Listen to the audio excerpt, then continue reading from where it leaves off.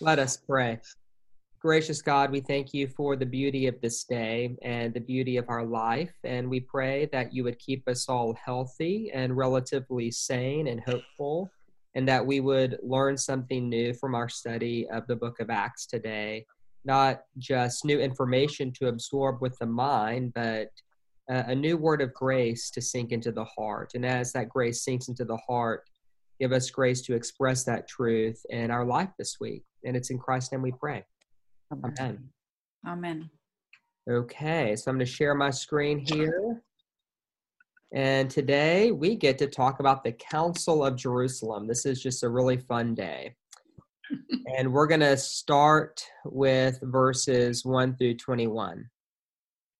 Then certain individuals came down from Judea and were teaching the brothers, unless you are circumcised according to the custom of Moses, you cannot be saved. And after Paul and Barnabas had no small dissension and debate with them, Paul and Barnabas and some of the others were appointed to go up to Jerusalem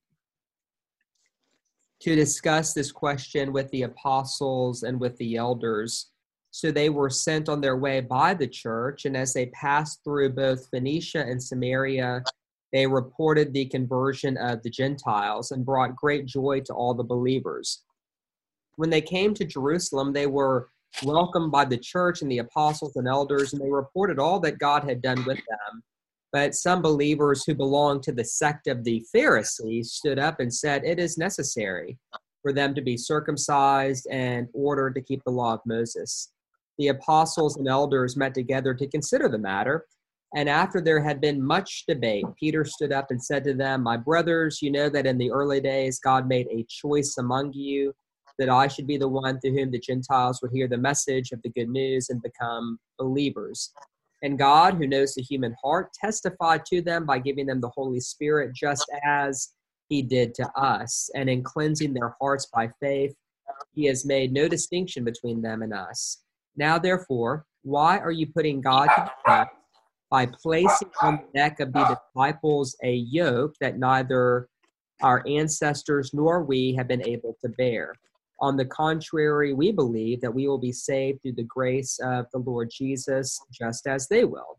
The whole assembly kept silence and listened to Barnabas and Paul as they told of all the signs and wonders God had done through them among the Gentiles. After they finished speaking, James replied, my brothers, listen to me. Simeon has related how God first looked favorably on the Gentiles to take from among them a people for his name. This agrees with the words of the prophets, as it is written, after this I will return, and I will rebuild the dwelling of David, which has fallen from its ruins. I will rebuild it, and I will set it up, so that all other peoples may seek the Lord, even the Gentiles over whom my name has been called. Thus says the Lord, who has been making these things known from long ago. Therefore, I have reached the decision that we should not trouble those Gentiles who are turning to God, but we should write to them to abstain only from things polluted by idols, and from fornication, and from whatever has been strangled, and from blood. For in every city for generations past, Moses has had those who proclaim him, for he has been read aloud every Sabbath in the synagogues.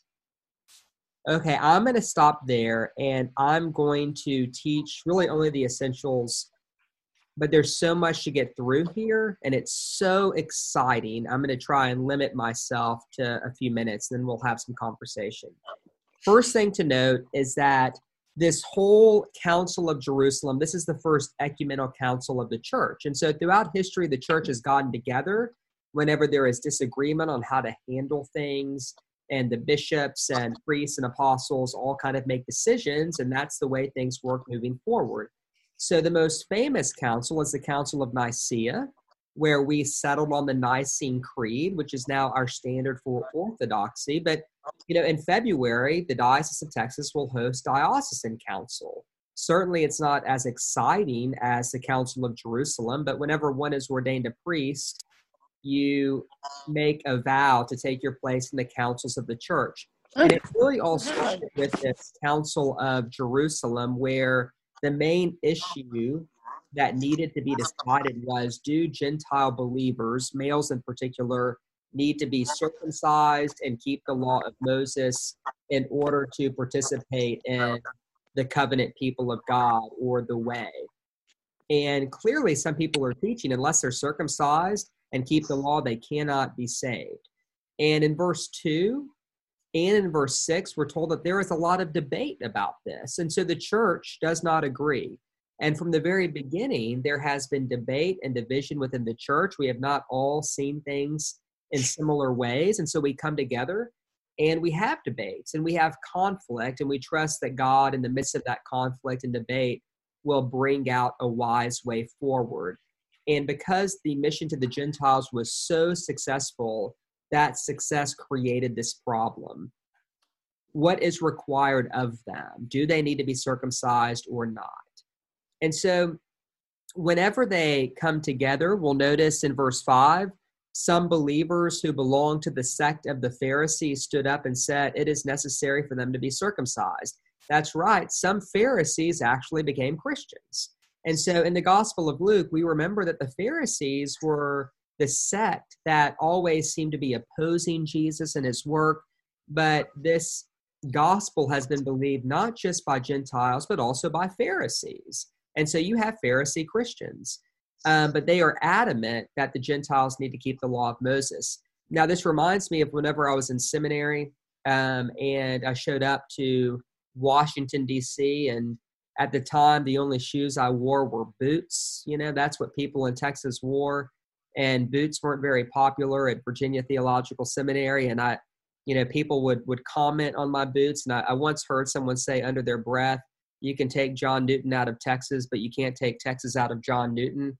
And I think that was a reference to the boots I was wearing. But I think something similar is happening with the Pharisees, right? You can take the Pharisees out of the synagogue, but you can't take the synagogue out of the Pharisees, right? They are the law keepers, the rule keepers, and they don't like this idea of the Gentiles coming in and just not having to keep the law of Moses that is so important for them. And so this is a big, big debate. And as people are going back and forth, hopefully being civil, but maybe things get heated, in verse 6, Peter stood up. And this is significant because when Peter stands up, everyone has to listen, and a decision is about to be made. And Peter retells, right, the success of the Gentile mission. And to be clear, at this point, no one's debating whether or not Gentiles are welcome. The debate is whether or not they have to be circumcised and keep the law. And Peter stands up and basically recounts God is at work in the Gentiles. They've received the Holy Spirit. We don't want to hinder God's work here. And really in verse 10, he basically says, if we make them keep the law, we're putting God to the test. And he calls the law a yoke that neither we nor our ancestors have been able to bear. Now, whether or not this is a fair understanding of the law, that might be a different conversation. But Peter basically says this law was a heavy yoke that not even we could keep. So why are we going to put it on them? And we recall Jesus's words in the Gospel of Matthew, come to me, all ye who are tired and carrying heavy burdens, and I will give you rest. Take my yoke upon you and learn from me, for I'm gentle and humble of heart, and you'll find rest for your souls, for my yoke is easy and my burden is light. And so here the idea of a heavy yoke versus a light yoke is reiterated. And Peter basically says, we're not here to put a heavy yoke on them. They're going to be saved by the grace of God. They are welcome fully as is. And so let's kind of just figure out what it means to welcome them. And so what Peter basically says is, let's just bring them all in, But then everyone's silent because Peter has spoken and Peter's the head honcho. But then you have James stand up. Now, James is the bishop of Jerusalem and he is the Lord's brother. And so whenever he says, my brothers, listen to me, Simeon has related how God first looked favorably on the Gentiles. Simeon is just another Greek spelling for Simon, as in Simon Peter. So here he's referring to Peter. And Peter has basically said, let's just let them all in and not worry about it. And what James does is basically agree with Peter, but to kind of appease the Pharisees and to make sure that it's not just a free-for-all, he does suggest a few codes of conduct, for lack of a better word. And in order to reestablish God's welcome of the Gentiles, in verse 16, he quotes the prophet Amos. So that's from Amos chapter 9. And so what James does is basically say, again, God's plan has always been to include the Gentiles. But then he says, I have reached the decision that for the most part, Peter is right and that we shouldn't trouble the Gentiles turning to God, but we should give them a few things to do. Namely, that they need to abstain from things polluted by idols, that they need to not engage in fornication, and to avoid what is strangled and from blood. And so we can get into what all that means, but long story short, that is for the most part what the law of Moses would have prescribed from an alien living in their land, or for a Gentile living in Israelite territory under King David. And so if you were a pagan living in the nation of Israel, what the Bible calls the aliens in the land, you would not have to keep the law of Moses, but you would have to do this. And so essentially James's argument is that they can keep the law of Moses, that if they just do these things, it is still in accordance with what God told Israel to let the non-Israelites know living in their land under Israelite rule. And so in a sense, James's argument is that circumcision was never intended for non-Jews in the first place, that it was always a sign of the covenant, but that now essentially that sign is no longer as relevant. And so even though James and Peter land in the same place, essentially of, the Gentiles don't need to keep the law, that's where they land. There are some differences even between Peter and James of how they see this and what they say at this first council. Now, one other note, and then I'm going to see where this interests you. Notice in verse 19, therefore I have reached the decision. Therefore I have reached the decision. So this is James, the Lord's brother, basically saying, this is the way we're going to move forward. James is the first bishop of Jerusalem, and even though in the Episcopal Church we elect our bishops and parishes call their rectors, right? So in a sense, there are some ways that the Episcopal Church mirrors the practices of American democracy, and the structure of the Episcopal Church came into being about the time of the American Revolution. So that makes a lot of sense.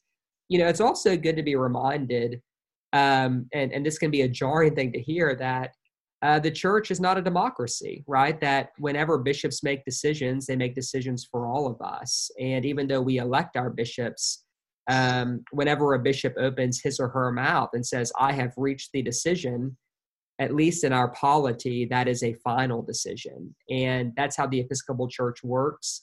And a lot of that is based on the tradition of apostolic succession, which means that that's why there's the highest standard for both priests and bishops in the church, because we're given a lot of authority to steward. And if we don't steward that authority well, we can do a lot of damage. And so whenever I hear James say, I have reached the decision, it makes me think of Andy Doyle saying something where, well, that's that. Decision's been made. So I'm going to go ahead and stop that there. I'm so curious to hear what you think about this passage, both about the conflict within the church between what to do with these Gentiles and how do we welcome them, with the law of Moses and how we see it, and just anything else that this passage evokes for you. I'm going to stop talking now, and I'm eager to hear your thoughts. Back in verse 10, he says, now therefore, why are you putting God to the test by placing on the neck of the disciples a yoke that neither our ancestors nor we have been able to bear? What is he referring to there? So it's a little controversial, I think. Not really that controversial, but he's referring to the whole law of Moses. He's referring to not so much the Ten Commandments, but by the time kind of Pharisaic Christianity came to full expression in Jesus' time, there were about 613 rules and regulations kind of taken directly or inferred from the Torah, or the first 5 books of the Bible. Everything from how to cook your food on a Sabbath to how to treat your neighbor. I mean, it was a very strict list of how to live, how to eat, who to associate with, how to make yourself clean, what to do before making an offering at the temple. And what Peter's basically saying is, it got out of hand. It was just too much for us, and none of us did it very well. And what was meant to be a gift ended up being oppressive. And I can't comment on that because I've never tried to keep the law of Moses. Some scholars would see it differently, and some would see it exactly as Peter does. Yeah, Gail? I'm a little confused about when Peter is speaking, and I think of him as the first bishop, correct? And then we already have James as the bishop. The historical timeline escapes me. And in that verse 19, therefore I reached the decision. How do we know it's James? Is there something that I skipped over? Because earlier in chapter 15, Peter says, you know that in the early days, God made a choice among you that I, Peter, and down here, therefore, I have reached the decision. And I was thinking that was Peter and not James. Well, so James starts speaking in verse 13. Okay, see, I probably just glossed over that. After they finish speaking. Oh, okay, yeah. And so James, that's part of James's speech. But to kind of answer your question about the succession of bishops in the early church, by tradition, Peter was the first bishop of Rome, which would become the idea of the Pope. The Pope is the bishop of Rome. And so a big verse for Catholics is, you are Peter, and on this rock I will build my church. Now, I think it's a misunderstanding of the verse, but that's neither here nor there. And so Peter was the first bishop of Rome. James was the first bishop of Jerusalem. Okay. And this council takes place in Jerusalem, which, they probably didn't have this well-developed system that we have now, whenever this took place in the early 30s AD. But a bishop has authority for his or her region, see, diocese, things like that. So this would have been James's call because that's where the council took place. Okay. Was there any sort of decision or vote, or it was just they were moved by the Holy Spirit? I mean, there's a lot of that in this whole chapter, or the whole book of Acts. It seems like that the Holy Spirit came upon them was one of them. It's almost like the Holy Spirit is walking with the disciples and the people at different points. So it's so there seems to be a tension here, a healthy tension of a lot of debate and discussion aloud, coupled by whenever James speaks, the word is final. So it is worth noting that Peter and James listen. They listen really well to the Pharisees, to Barnabas and Saul, that they allow room for the back and forth debate. But the understanding in the day was that authority was not centered in the collective will of the body manifested through a vote, but through the decision of the apostles. And if you notice, Jesus spoke a lot about authority. He says, you will not, lord your authority over others as the Gentiles do. Or he will, wash his disciples' feet and say, I've done this as an example. This is what it means to have authority. And the reason he spoke so much about how we handle our authority is because he was giving his apostles authority in his absence. And the early church really took that seriously. And so it is just understood that James has authority in the church, and that whenever he makes a decision, that those who see it otherwise will trust the decision and then kind of, for lack of a better word, get on board. Yeah. Question along those lines. So is this like you said, it's like Andy Doyle saying, okay, this is what I'm saying. Does that mean that James could say this? This is now going to become his interpretation of the law and the practice in Jerusalem, but Peter could go back to Rome and not. He could tweak it his own way. When we talk about this kind of authority, is their authority different? I mean, do they have different views of being one in Christ? Because that's what to me comes up. So it's a really good question, Mary. And I think that what I don't want to do is to read our current kind of ecclesiology and polity and setup into the early church when it wasn't fully there. And so the idea that Peter says, okay, this is fine for Jerusalem, but in Rome, we're going to be a little bit more liberal here. We're not even going to write the letter. I don't think that's how Peter would have thought about that. I think at this point in the church's life, they were still small enough to where they could have a council, and that council would spread throughout the whole church. But it wasn't before long. I mean, before that was unsustainable. And so if you read Paul's letters, so much of Paul's letters are writing against these other preachers who come in preaching things that are not what he considers to be mainstream as decided by the church, whether in terms of practices or doctrine. And so even though in my nostalgic, idealistic world, everyone left this council thinking, okay, we trust the Holy Spirit, James has spoken for the church. The truth is, we know from history that's not actually how it happened, that if there were 20 Pharisaic Christians there, 15 of them said, okay, I don't like it, but I can get on board. But about 5 of them said, you know what? I think we're just going to kind of do our own Christian community where we keep the law of Moses. And those sorts of communities grew and thrived outside of what we know in the New Testament and lasted well into the 4th century. And so the church, as much as we like to think of it as this unified, cohesive, everyone's on the same page thing, that there have been schisms and break-offs from the very beginning, and there's no doubt some fallout from this council that people may have left. I think that's realistic. Barbara? There are a couple of lines that, if you could clarify or explain to me, I think it's line, I'm sorry.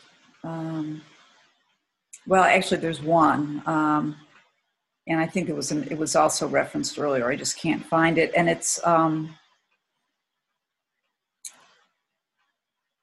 line 17.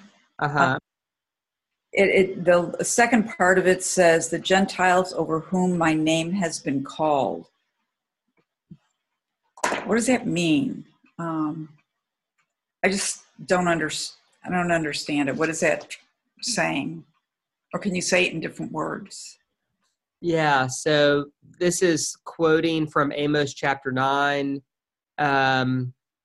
So this is what Amos says: "After this I will return, and I will rebuild the dwelling of David, which has fallen from its ruins. I will rebuild it, and I will set it up, so that all other peoples may seek the Lord, even all the Gentiles over whom my name has been called." So the prophecy here that Amos is offering, and Amos offered this at a time when the nation of Israel that existed under David and Solomon had crumbled, right? So the dream of the holy nation under David with an Israelite ruler, that had crumbled, and everyone's in despair. And the prophecy is, "Fear not, says the Lord, I will come to you and I will rebuild the dwelling of David. I will rebuild the people of Israel, but I won't rebuild it exclusively for them. I will rebuild it so that it serves not just my chosen people of Israel, but all the peoples of the world, including the Gentiles, that is the non-Jews, over whom my name has been called." So what that essentially means, if I'm to put that in like modern, easy to understand language is God says to the people of Israel, when I rebuild my kingdom, it's not there to serve a chosen few, but all the peoples of the earth whom I deeply love. And, you and I assume that God loves all people. This was not common knowledge to all Jews when this prophecy was uttered. And God is reminding the people that whenever I rebuild the people of Israel, it's not for them alone, but for all the world. And Gentile basically means all the world. All the world. Okay. Thank you. Yeah. As far as am I? No. You're on. As far as the following the law, there's a wonderful book that I recommend called The Year of Living Biblically. Uh-huh. It's a humorous book, but he takes the book very seriously, and he presumed to go a year following all the laws he found in the Bible. And since he was of nominal Jewish heritage, he decided to do the Old Testament for 9 months and the New Testament for 3 months. And but it's a nice survey of the whole thing. And he goes and visits the snake handlers in Tennessee and the guy who sells doves for the Hasidics in New York City, and it's very interesting. Yeah, Jackie told me last week that he was sitting by someone at a bus stop and he was clearly a sinner and asked to throw a pebble at him so he could fulfill the law of stoning right. the sinful people. So, yeah. So let me ask you, what do you think of this? This was the church's first big issue, right? I mean, we don't agree. We don't see things the same way. We don't know what God is doing, and we need to make a decision of how to move forward. Does that feel encouraging to you to hear about this council and how it went down? Do you find it inspiring, confusing, hopeful, depressed? Yeah, Mary? A little of all of that. One of the things that hit me is it's like the hopeful is, okay, this is a first or an early coming together of people, and the attempt is to welcome and open this gift to more people. So that's welcoming. I wonder what I started to wonder is I feel like we now, and perhaps it's because we make it easy, can, and often a lot of us say, it's not about me judging. God will take care of that. And if they were there, to me, this all falls under that kind of stuff too. Like, why are we worried about it other than people that are wholeheartedly wanting to worry about making sure you, John, are saved because you have to do the right things that I'm doing. And to me, it's the debate about inclusivity and exclusivity. And I think that that's where the hope is. I think it's leading to trying to find ways to honor tradition and remember it, but also open up for the reality of their day and more people. It's great.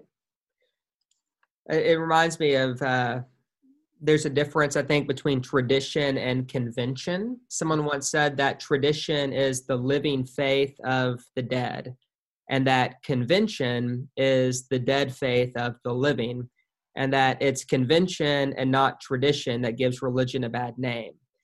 And so the question is what is it that we're doing? Is it tradition? And tradition always has to be honored, nourished, sustained, insisted upon, right? That's what tradition is.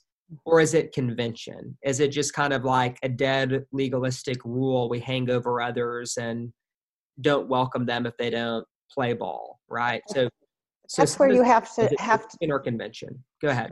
But that's where you have to understand the why. I mean, I joke with one of my organizations, like there's all these rules and it's like, believe me, we don't sit back there just making up rules. I mean, they come from somewhere.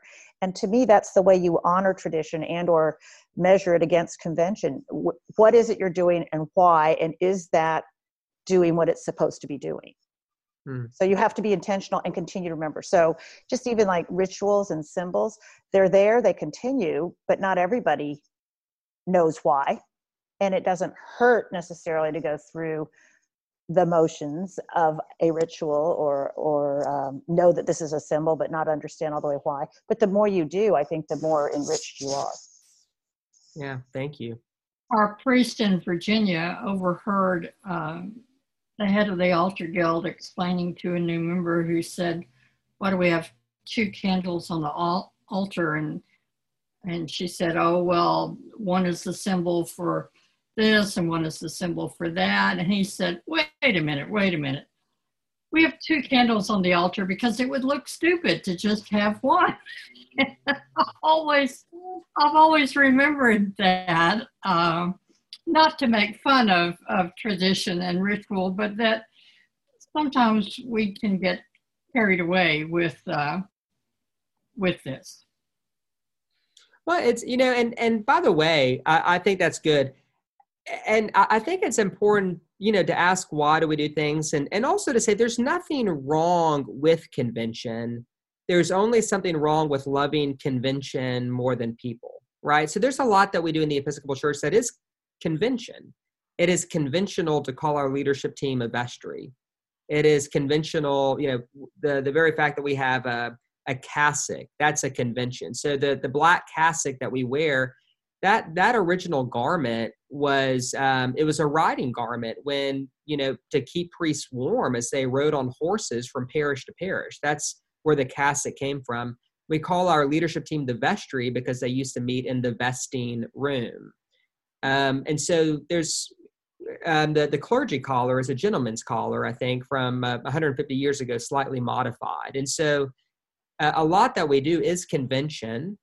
And that's okay. It's okay to do conventional things as long as we don't love the convention more than the tradition. But then there are things that we do that are tradition. Eucharist is not a convention. Our Eucharistic prayer isn't a convention, right?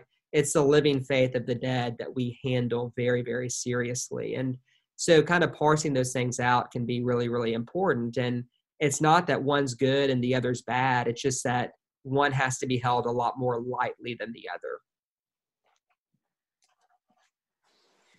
So I want to ask another question. So James gave these Gentiles 3 things.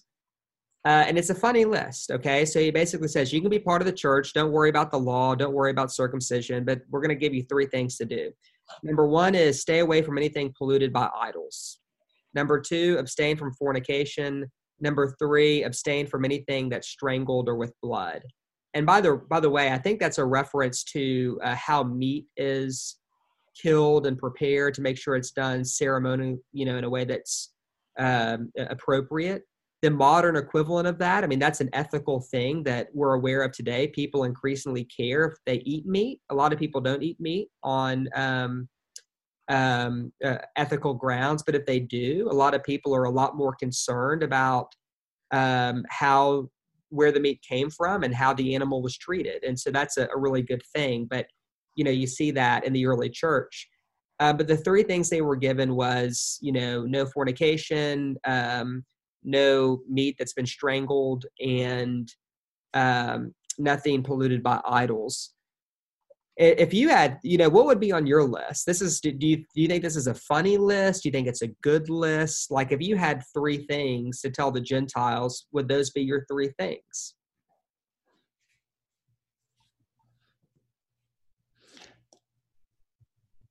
Or would you not give them any requirements at all? Always. Say something like,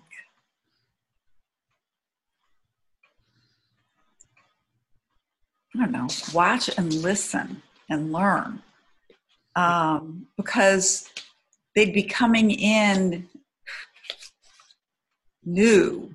And, when people come into organizations and they're brand new and they've got their own ideas about how things should be done, and they try to, go barreling into it. Now, I know I'm bringing a particular lens here, but when they come in with preconceived ideas and don't listen and learn just, what already exists and how things are done, before recommending changes. Yeah.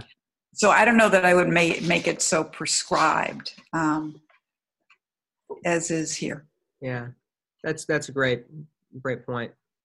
Yeah, Mary. If I was doing it today, I like the baptismal covenant. Mm-hmm. And that doesn't get into eating meat. It doesn't get into fornication other than as being honoring the dignity of humans. And I think that to me, those pieces, that part of the covenant is how to live, is how to be a Christian today.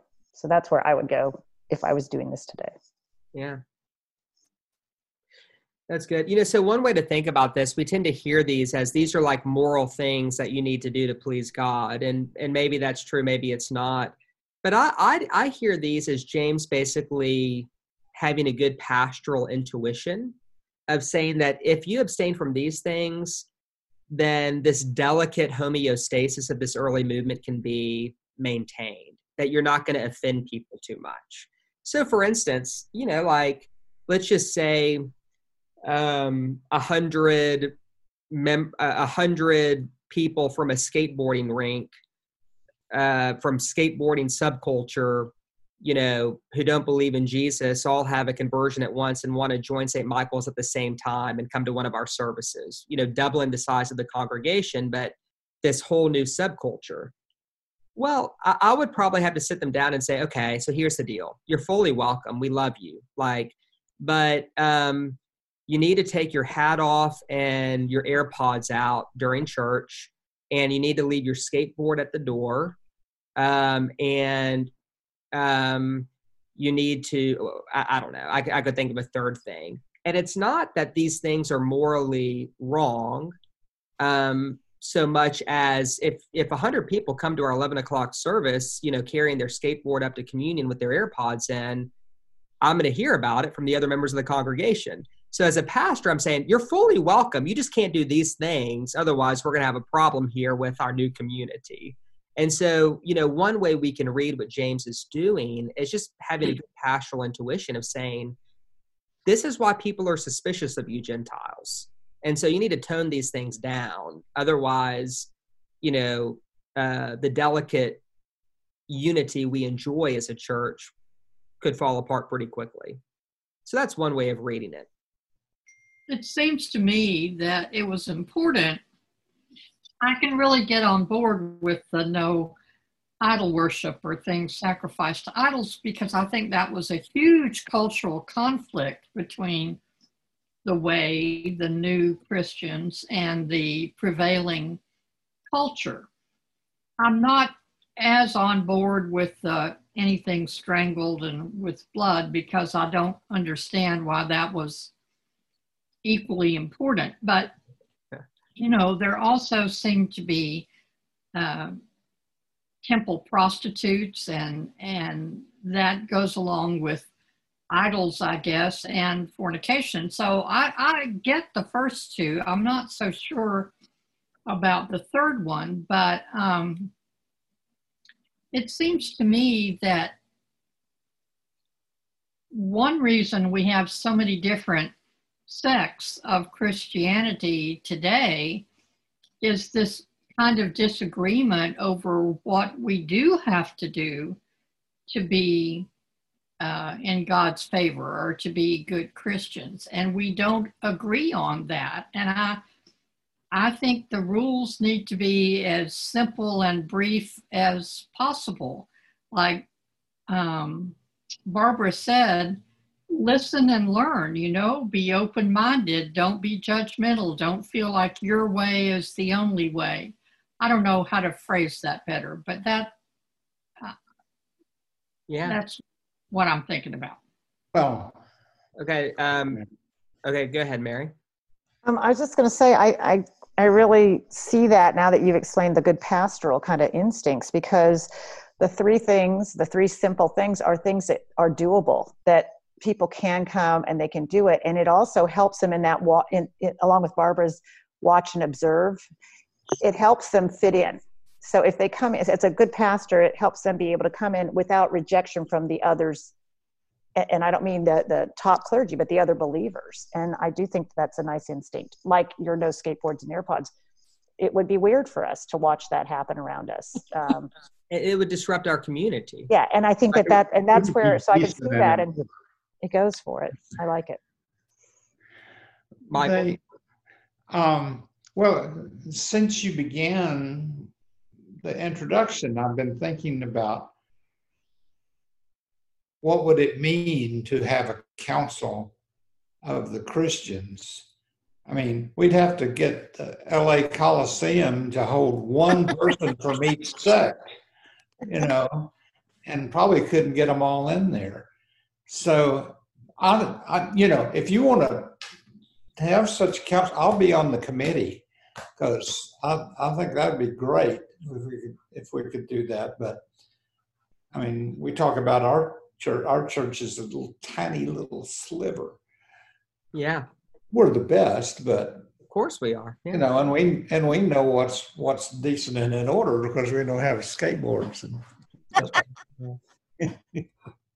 Well, and so one thing I just want to make sure that we can make a distinction between with what's happening here and it's very subtle, but they're not the same thing. So the list, I don't see the list as this is what you need to do to be saved, right? Luke puts this in the words of Peter very, very clearly. He says that in verse 11, we believe that we will be saved through the grace of our Lord Jesus, just as they will. And so in my metaphorical skateboarding example, the skateboarders are still saved if they disobey my pastoral requests and bring their AirPods in and their skateboard.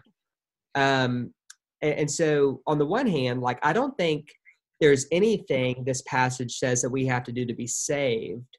However, I think the issue then becomes, what restrictions do we put on ourselves as Christians, given our cultural, theological, political difference, in order to make sure that that difference doesn't cause dissension? Yeah. Anyway, Gail, I think you were going to say something. Yeah, a couple of things. What Jackie was saying earlier about, what to tell people made me think of the collect for this week from Sunday, to read, learn, mark, inwardly digest. I think that's one of the things. You just don't show up on Sunday. You need to take the time to have the Bible study and read that Book of Common Prayer. But the other thing, John, where they're to abstain from what's been strangled and from blood, is that contrary to what Jesus said? It's not what goes into the mouth that defiles, but what comes out? You're very, very astute. And yes, it's, there's some tension here. Absolutely. Nothing, Jesus said literally, nothing that enters a person can make him or her unclean, but it's what comes out of the heart that makes someone unclean. And I'll even up the ante here. What's the first one? Nothing polluted by idols. Well, in both his letter to the Romans and in his correspondence with the Corinthians, Paul addresses directly the issue of meat offered to idols, and he lands in a different place. He basically says that we shouldn't. Well, actually, I take it back. He lands in a pretty similar place, but not the same. He basically says we shouldn't eat meat offered to idols if it's going to cause a brother to stumble. But he basically says there's nothing inherently wrong with it, because there is no God other than the God and Father of our Lord Jesus. And so you are going to have some differences within Scripture itself, which I think is kind of beautiful, And I think it's really important to name, though, that what James is doing here is writing a letter appropriate for this community at the time. That what we don't have here is a new list of rules that is appropriate for all ages and all times. And so, although I don't recommend fornication or eating meat offered to idols or any of these things, you'll notice are not a big focus of my sermons. And I'm not worried about what food you eat, right? Because it's kind of a different day, and the pastoral issues that I deal with are different. And I think I see Kay and Diane. Is that right? Okay, so yes. Kay, and then we'll go to Diane. you probably may not be ready to go here yet, but I think we all see this very common today. We've got the evangelicals who say, okay, you're a real Christian if, you condemn this, that, and the other, and mainlines saying, well, you're a real Christian if you behave this way and that way toward certain groups. But I just think this is so common. It's certainly not unique. Yeah, I hear that. And, one of the things I think that I really value about the Episcopal Church is, we were literally born at a time when Catholics and Protestants were bitterly divided. And so someone who is very brilliant said, here's a book of common prayer. You will be bound not by common perspective, not by common ideology, not by common political preference. You will be bound by common prayer. And whenever Episcopalians are at their best, they remember that. And our common prayer and liturgy can hold together a very diverse group of perspectives. Diane? Well, I was going to say a couple things. One, it was always my understanding that a lot of the dietary rules actually had to do with health at the time. Mm-hmm. And that if you avoided certain foods or certain way that foods might be prepared, it was simply because it was healthier for you. And then the other thing that comes to mind is, you're talking about what rules would you have? And it seems like if you just put God first above all else, then that kind of takes care of everything. Diane, there's a great man who was once asked, what is the greatest commandment? And he said, there is only one commandment. Hear, O Israel, the Lord your God is one, and you shall love the Lord your God with all your heart, soul, mind, and strength, and your neighbor as yourself. If you do this, you will fulfill all the law and the prophets. And that's really, as much as I love James, the Lord's brother, the Bishop of Jerusalem, the word of Jesus, will always trump James. And so I think that that's a really good point.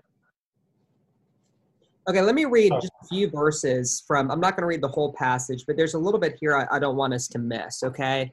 So in verse 22, right, they send the letter through Judas and Barnabas, and this is what it says.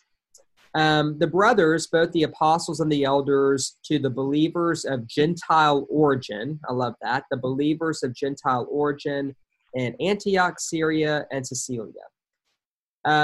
Since we have heard that certain persons who have gone out from us, though with no instructions from us, have said things to disturb you and have unsettled your minds, we have decided unanimously to choose representatives and send them to you, along with our beloved Barnabas and Paul, who have risked their lives for the sake of the gospel. We have therefore sent Judas and Silas, who themselves will tell you the same things by the word of mouth. And this is the message. For it has seemed good to the Holy Spirit and to us to impose on you no further burden than these essentials, that you abstain from what has been sacrificed to idols, and from blood, and from what is strangled, and from fornication. If you keep yourselves from these, you will do well. Farewell. So just a few quick notes. One is, this letter is addressed to the believers of Gentile origin in Antioch, Syria, and Cilicia. Notice how the order is limited to these three geographical regions. Doesn't mean the same teaching might not expand outside of it, but this is a unique pastoral letter sent to very specific churches, and sent to them because other people are coming in telling them the opposite. And so again, these three things is not like an edict for all time, but a word spoken to specific people and specific areas at a specific time. Verse 25, we have decided unanimously. I think that's hilarious, given that James unilaterally made this decision a few verses earlier. But it does speak, I think, to how the church saw it. I'm kind of joking. They probably did see themselves as deciding unanimously because the Holy Spirit was at work in their midst. And so even though there was this agreement when James spoke, Luke's perspective is the whole church was together. And then, this is my favorite verse in all of Scripture, verse 28. for it has seemed good to the Holy Spirit and to us. I think this is the ultimate statement of humility. That, what they don't say is God has spoken to us and we are certain, and so woe unto thee if ye heed not the word of the Lord. What they say is, I think this seems good. It seems good to the Holy Spirit. It seems good for us. Let's go with this. And I think this is something that we as Christians need to learn how to say. We're pretty sure this is what the Spirit says. We think it seems good enough for the Spirit and seems good enough for us. And so let's try this out. And I just think that has a certain tone to it, that it has authority without being authoritarian. And I've always just loved that verse. And so whenever they hear the news, they obviously rejoice because now they know that they don't have to learn the 616 laws of Moses and stop eating shellfish and, abstain from work on the Sabbath. So I'll stop there. We have about 6 more minutes. Rhoda. Everything's negative. I just wish they had said a few positives. Well, of abstaining. I understand that. I understand that. Yeah. I mean, I guess, did anyone else read this as negative? Is that how you encountered the letter? I guess it all depends on the tone that you read it with. Well, abstain is, how about adding on a few things too while you're at it? Yeah. Well, it's like that practice works of mercy and love and, things like that. it's the difference in between what you just said, the first 2 great commandments, and the 10 commandments, almost all thou shalt not. Yeah. They're all negative, except for keep holy the Sabbath, I guess. They didn't put in there only in moderation. Only in moderation. Yeah. There you go. Yeah. It's a hard no to these things. Well, so Rhoda, I do get your point. I think though, it's an important reminder that the church had to deal with just very practical things. And they had to make these hard decisions at times. Diane, do you have your hand up? No. Okay. That was from earlier. Yeah. Bunny had her hand up. Bunny did. Bunny. You're up. I don't remember who said it. It might have been Billy Graham, but somebody said, love God and do as you please. And if you truly love St. God, Augustine is what I heard. Yeah. I believe that limits you. was Augustine of Hippo. Although, yeah, I'm pretty sure it was Augustine. Okay. But Billy Graham probably quoted him. Oh, of course. John, Worth. I have a question about your podcast. Do you want me to save it? I don't. Does it tie in at all to our conversation? Well, it's quick. Great. I think. I don't know. I just go to Michael first. I was just going to, when we were in Virginia, we were going to have a Faith Alive, and part of the preparation was to have a priest from a church come tell us what it was like at his church to do this. And part of his sermon, he said that he didn't drink because he had too many parishioners who were alcoholics and he didn't want to be a stumbling block. Well, it caused a furor in the congregation because they heard it, well, we're not supposed to drink, and I'm not going to do that. And we said, no, that isn't what he said. But well, Michael, I think that's a good lesson in and of itself, that so the way these Gentiles interpreted this word was overwhelmingly positive. They thought it was great. They're like, oh, 3 things, we can do it, right?